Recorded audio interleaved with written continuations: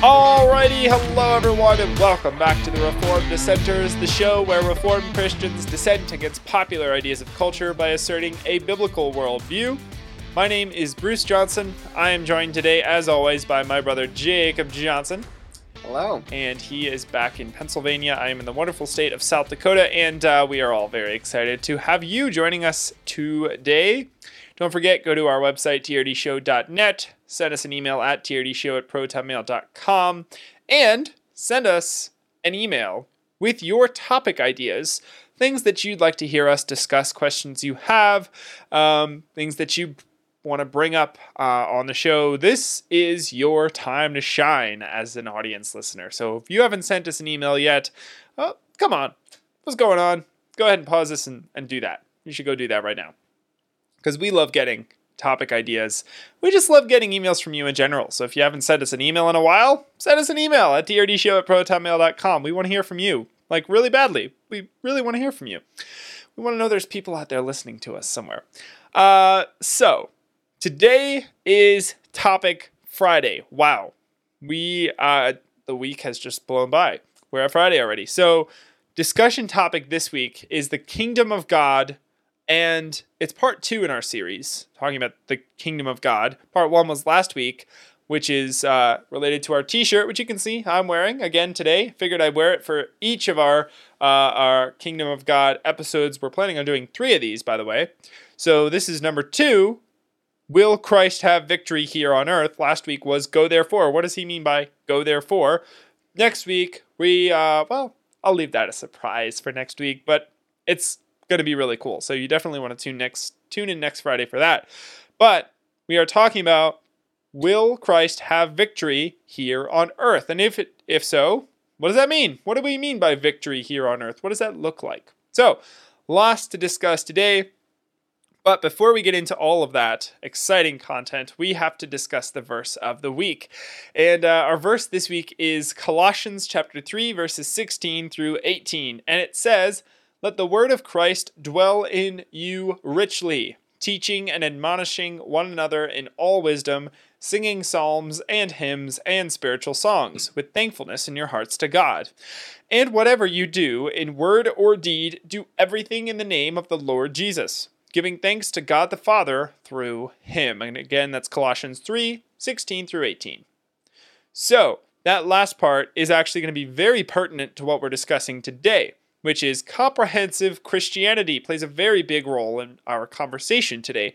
So, in case you forgot, that last bit says, whatever you do in word or deed, do everything in the name of the Lord Jesus. So, obviously, everything, which is what comprehensive means, it permeates into every aspect. It's comprehensive. It's everything.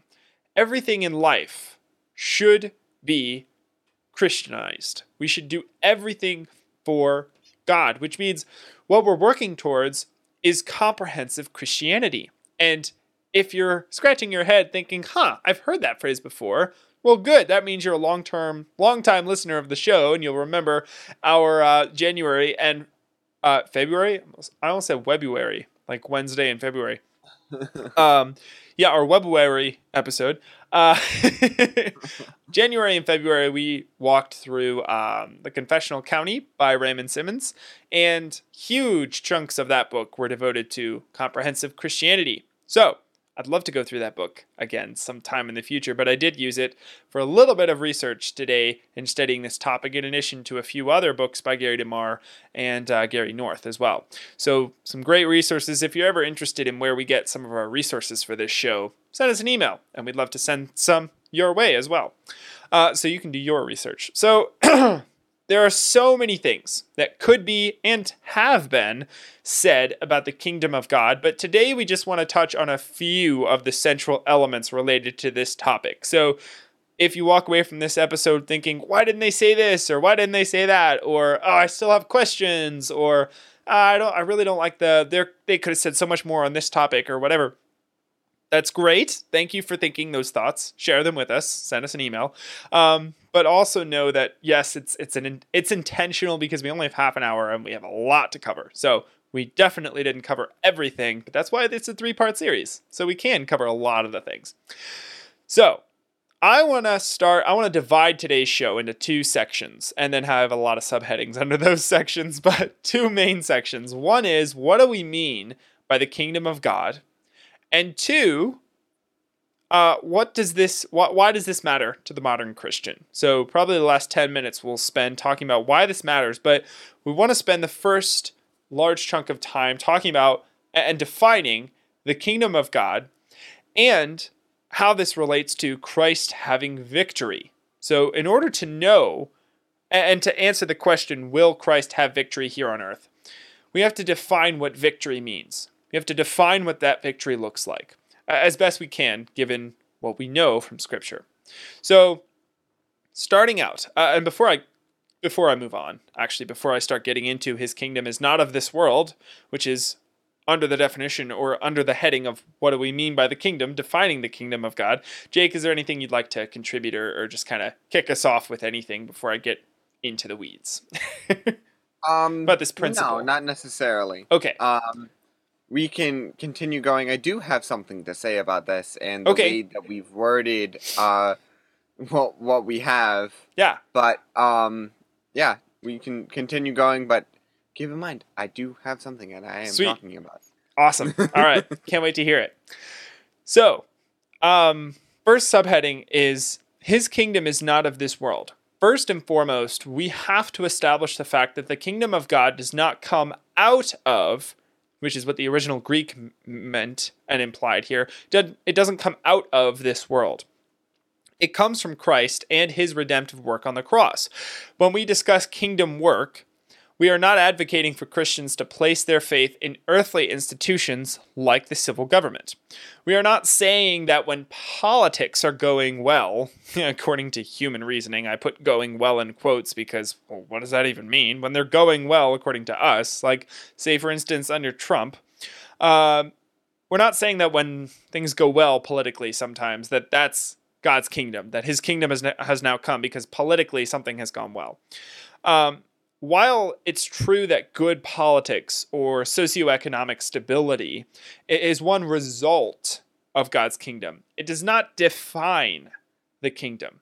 Definition of the kingdom is not, oh, cool, politically there's some decent people in there. Politically, Ron DeSantis has instituted some decent political structures, and the American dollar in the state of Florida, if he had control over that sort of thing, is actually doing really well. And people are worth, their dollars go farther. That must mean that Florida is now becoming the kingdom of God just because it's political and it's detached from Christ. That is not how we define the kingdom of God and how the Bible defines it, we believe. John 18:35 through 37. There's so much here. And I really, really wish I could just spend the whole show episode breaking down this passage, because these two verses contain an incredible amount of things I really want to discuss, but I'll just focus on a few things. Let me first read it so you know what we're talking about. John 18:35 through 37 says, Pilate answered, "Am I a Jew? Your own nation and the chief priests have delivered you over to me. What have you done?" Jesus answered, "My kingdom is not of this world. If my kingdom were of this world, my servants would have been fighting, that I might not be delivered over to the Jews, but my kingdom is not from the world." Then Pilate said to him, "So you are a king?" Jesus answered, "You say that I am a king. For this purpose I was born, and for this purpose I have come into the world, to bear witness to the truth. Everyone who is of the truth listens to my voice." And that was John 18:35 through 37. So, wow, a lot there. First of all, Pilate here is questioning Christ, and he's like, "Well, what have you done? Why have your own people delivered you over to me?" And Jesus answers in a very interesting way. He says, "My kingdom is not of this world." And so many people misconstrue that. They take that word "of," that preposition, and they twist it. And they say, see, there's no earthly reign of Christ. That "of" there means that he's not of this world. He's not in this world. And what's actually interesting, and Gary DeMar does a fantastic job of breaking down the original Greek and the Greek behind this preposition. But what it actually refers to is "out of." It does not come out of this world. Its origin, its point of origin, is not from this world, which means that, no, not aliens. It's not of this world. It means that you cannot pull earthly ideas and ideas that don't start with Christ and start with those ideas to build a kingdom.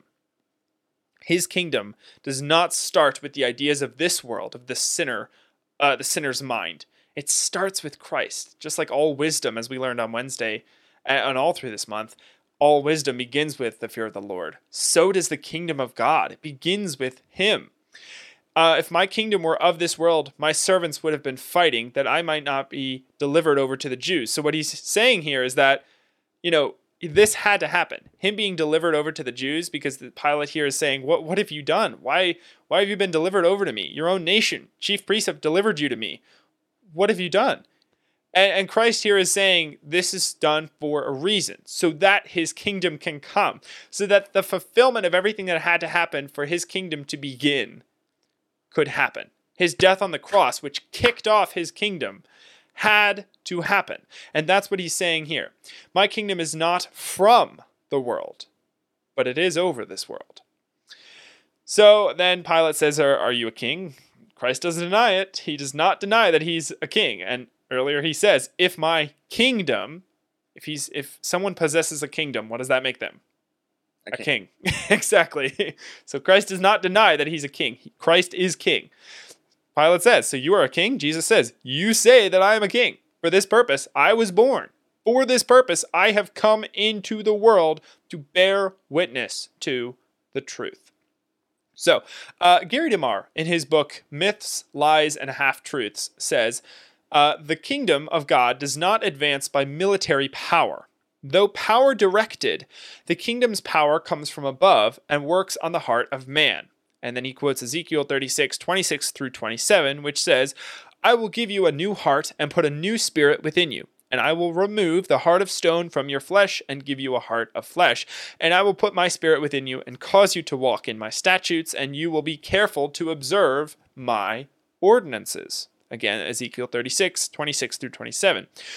Self-government, wherein God subdues the heart to teachableness, leads to godly family, church, and civil governments under God. 1 Timothy 3, 1 through 13. End quote. So, what he's saying there is that it starts very differently. Just as how we were talking on Wednesday that the wisdom of God seems like foolishness to men.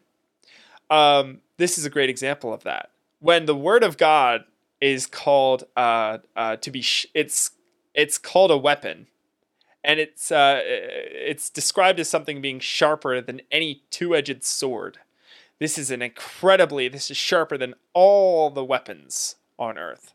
Christ is above all of those principalities and powers and authorities. That seems like utter madness. When we say those things and we say, but that doesn't happen through military might. Has that ever really happened in history? Not really. Doesn't make it into the history books if it's somehow a nation conquers the world without military might. What did Rome have to use to push its boundaries of its kingdom across the world? It was a huge military, right? It had to push that massive military across the whole planet in order to win. But what are we being told here? That's not how we win. We're being told, forget everything you know. Forget what you're taught as a human. Forget what your wicked heart says that you need to trust in your own arm, your own strength, your own weapons. This is saying Christ will be victorious through the preaching of his word. When it says that he'll return with a sword coming out of his mouth, it's the gospel. It's the wisdom that God gives of how to structure societies for him, for his glory. And so that's the point that Gary DeMar is getting across here. And to add to that, another Gary DeMar quote from an article that he wrote, in which he says, there is no need for an earthly throne for Jesus. And keep in mind, this is in answering someone who was saying that Christ will come through military might. When Christ comes again, he will come through military might, and he will take over the earth. But Gary DeMar, greatly diminishing the power of the gospel. Yeah, exactly. And Gary DeMar is saying that there is no need for an earthly throne for right. Jesus. Yes. Jesus' throne is in heaven, and I'm continuing on with the quote. Jesus' throne is in heaven. And then he quotes 2 verses where he says, "Thus says the Lord, heaven is my throne, and the earth is my footstool. Where then is a house you could build for me?" Again, that is 2 verses found both in Isaiah 66:1 and Acts 7:49. Yes. So Christ's kingdom is, Christ doesn't need an earthly throne. Yes. Right? His kingdom is on earth and is over the earth, but he does not reign on the earth physically. Yes.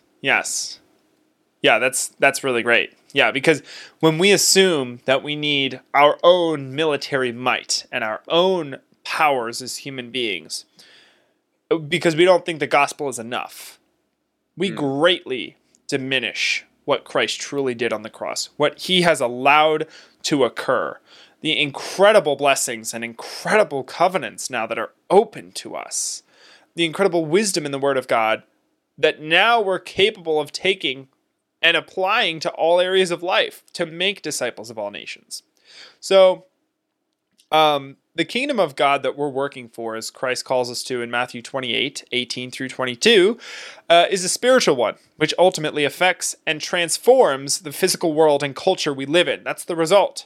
It needs to be comprehensively applied to all areas of life, all areas of society, transformed for Christ. That is what the kingdom is. That is what the kingdom looks like, and that is the definition of it.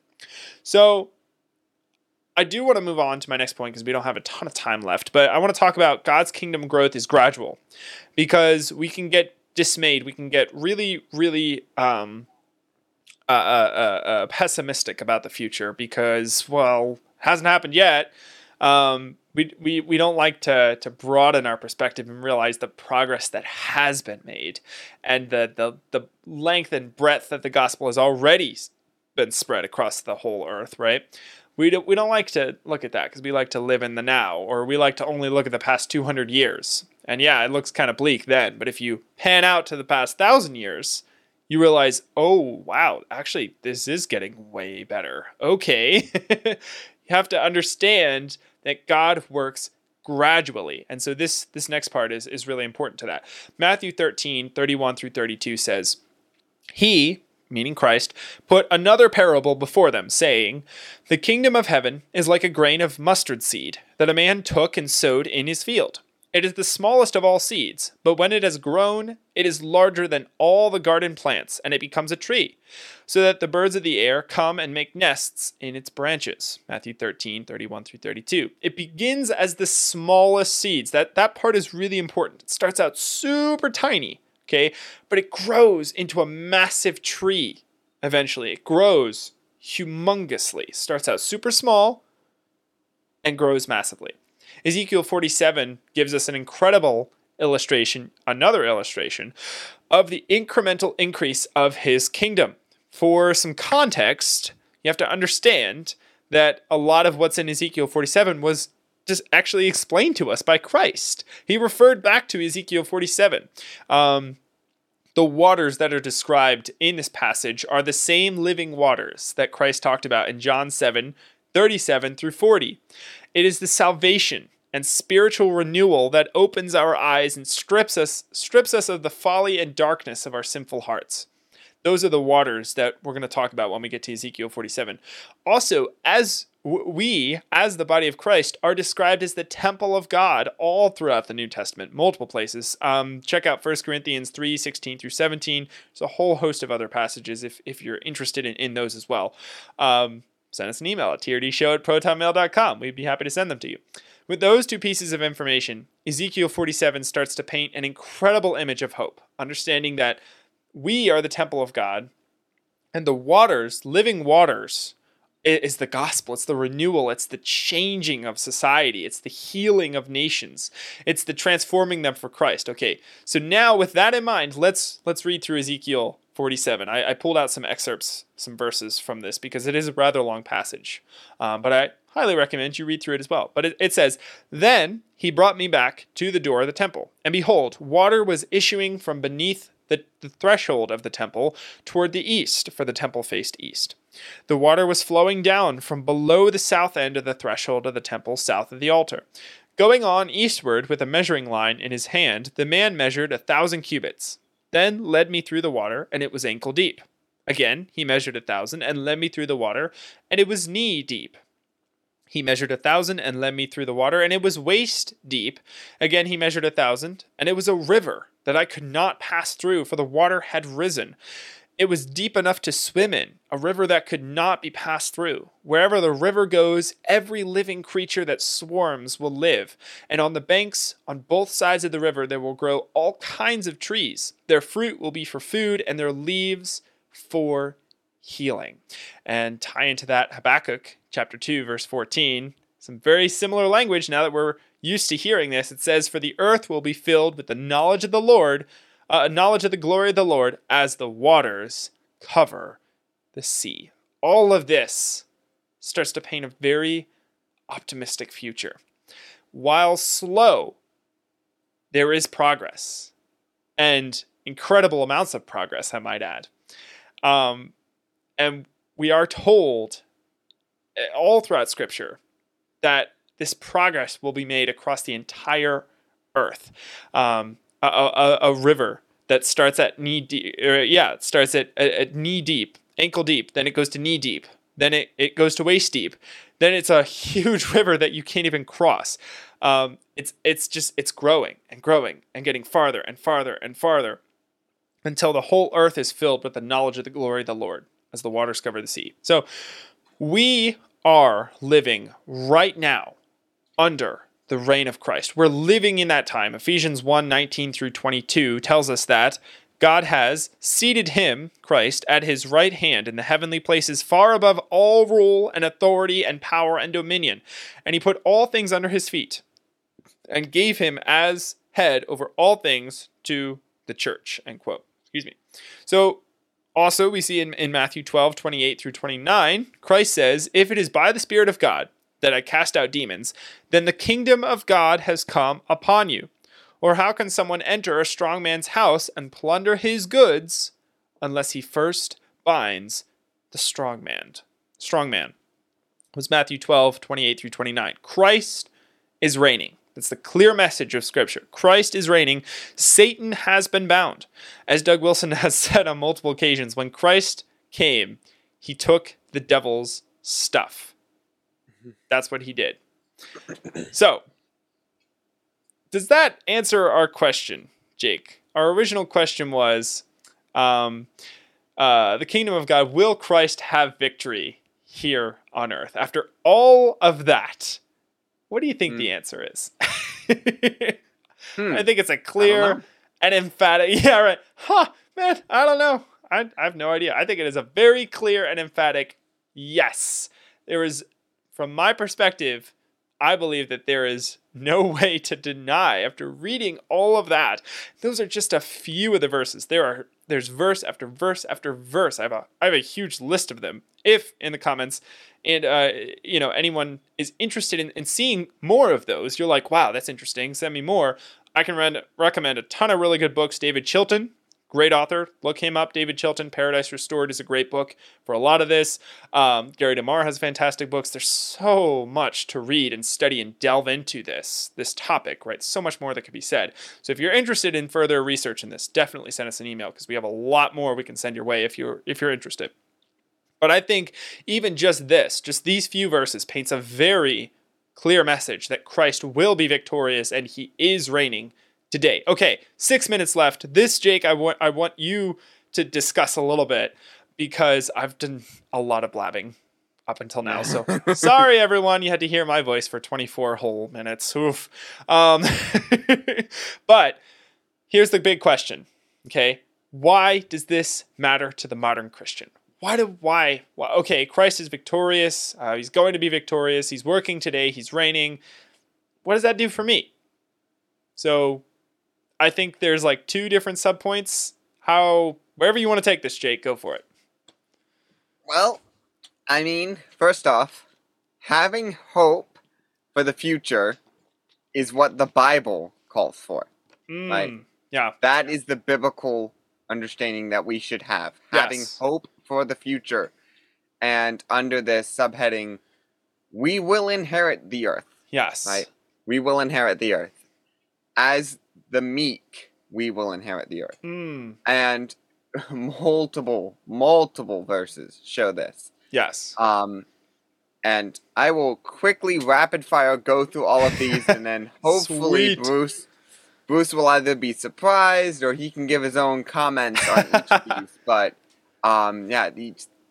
there are tons. But starting out, Romans 4:13, which says, "For the promise to Abraham and his offspring that he would be heir of the world did not come through the law, but through the righteousness of faith." Right?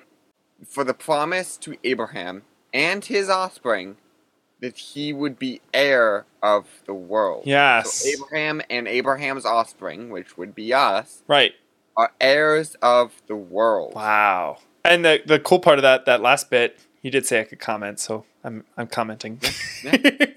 That last bit, talking about the ceremonial law, it didn't come from those ceremonial laws. It came from the ultimate fulfillment of those, what they pointed towards, which was Christ, right? Which kicked off that covenant, which kicked off and opened it up and exploded it in all new incredible ways. That perfect fulfillment of those laws now allows for the inheritance of the earth and for the gospel now to spread as the waters cover the ocean across the entire earth. Yeah, that's a really good verse. Really good verse. Yeah. And then we move on to Hebrews 1, verses 13, which says, "Sit at my right hand until I make your enemies a footstool for your feet." Yeah, yeah. Which again, our enemies being made a footstool. Yes. Yes. And then moving on to Psalms 37:29, which says, The righteous shall inherit the land and dwell upon it forever. Yep. There we go. We have the land. We shall inherit the land. Yes. And again, this continues on where we find so many verses that this shows this. Yeah. And again, we come to Psalms 37, but now verse 34, which says, Wait for the Lord and keep his way, and he will exalt you to inherit the land. You will look on when the wicked are cut off. Yes. Wow. It's fantastic. So all of that under the heading, the Bible tells us to have hope. The Bible gives us that hope. I mean, I also think always be ready to give an answer for the hope that lies within you. We have that hope, and we need to be ready to give an answer. Why are you so hopeful? Because Christ is king. Because Christ is reigning and fundamentally transforming this earth in his image. Restoring it. Yeah.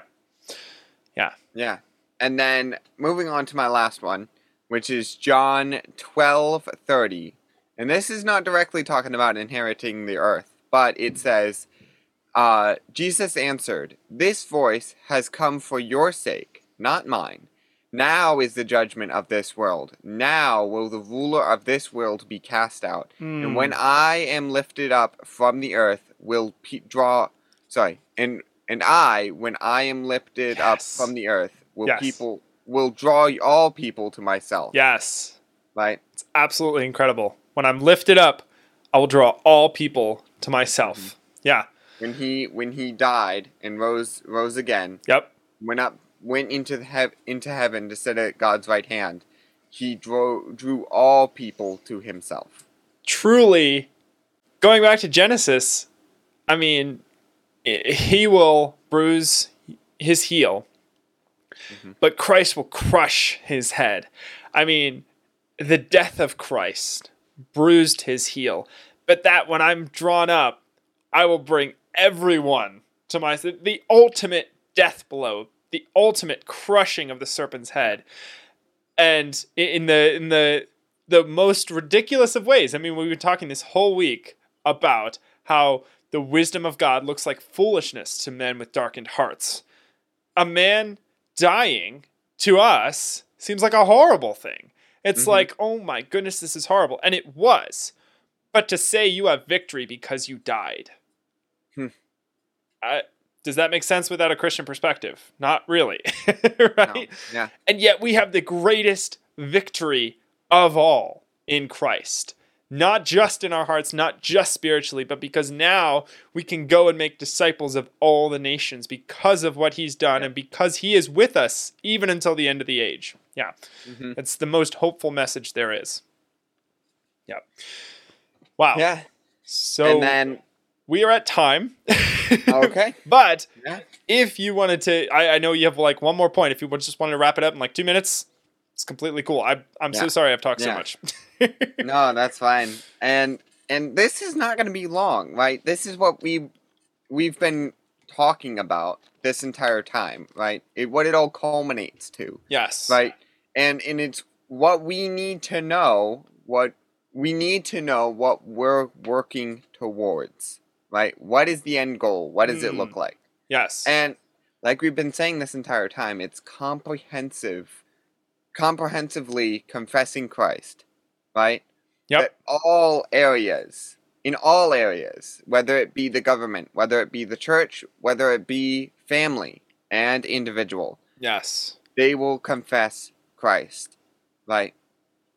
The world will be God's, right? And this is not, we're not obtaining the world for God. Right. As we were saying last week in our Friday episode, we're not obtaining the world for Christ. He has obtained it. He already has it. We are just going out and claiming it. Yes. Just restoring it. Yes. Yes. Yeah, he is not working right now to reclaim it or to restake his claim. No, he already owns it. He has all authority in heaven and on earth. He already has it. Now we are just calling the people to repent. Now we're just going and restoring it. Now we're doing what Matthew 5:13, which is our show verse for a reason, preserving culture, restoring it back to what it should be, what the Bible says culture needs to be. Awesome. Great points, Jake. Thanks so much for fleshing those out and bringing up all those verses to extrapolate on some of those ideas. That was really, really good. Awesome. Well, anything you want to say before we wrap up today? Nope. All right, very cool. Well, thank you all so much for listening to us or watching us today. Thanks for joining our discussion Friday. If you had questions or, disagreement, different opinion, we'd love to hear about it. Send us an email at trdshow@protonmail.com. Go to our website, trdshow.net, and send us a message through our website. You can also just leave a comment on whatever platform you're on right now. And we are looking forward to seeing you on Monday. Hope you have a wonderful weekend. And remember, in all that you do, do it as unto the Lord.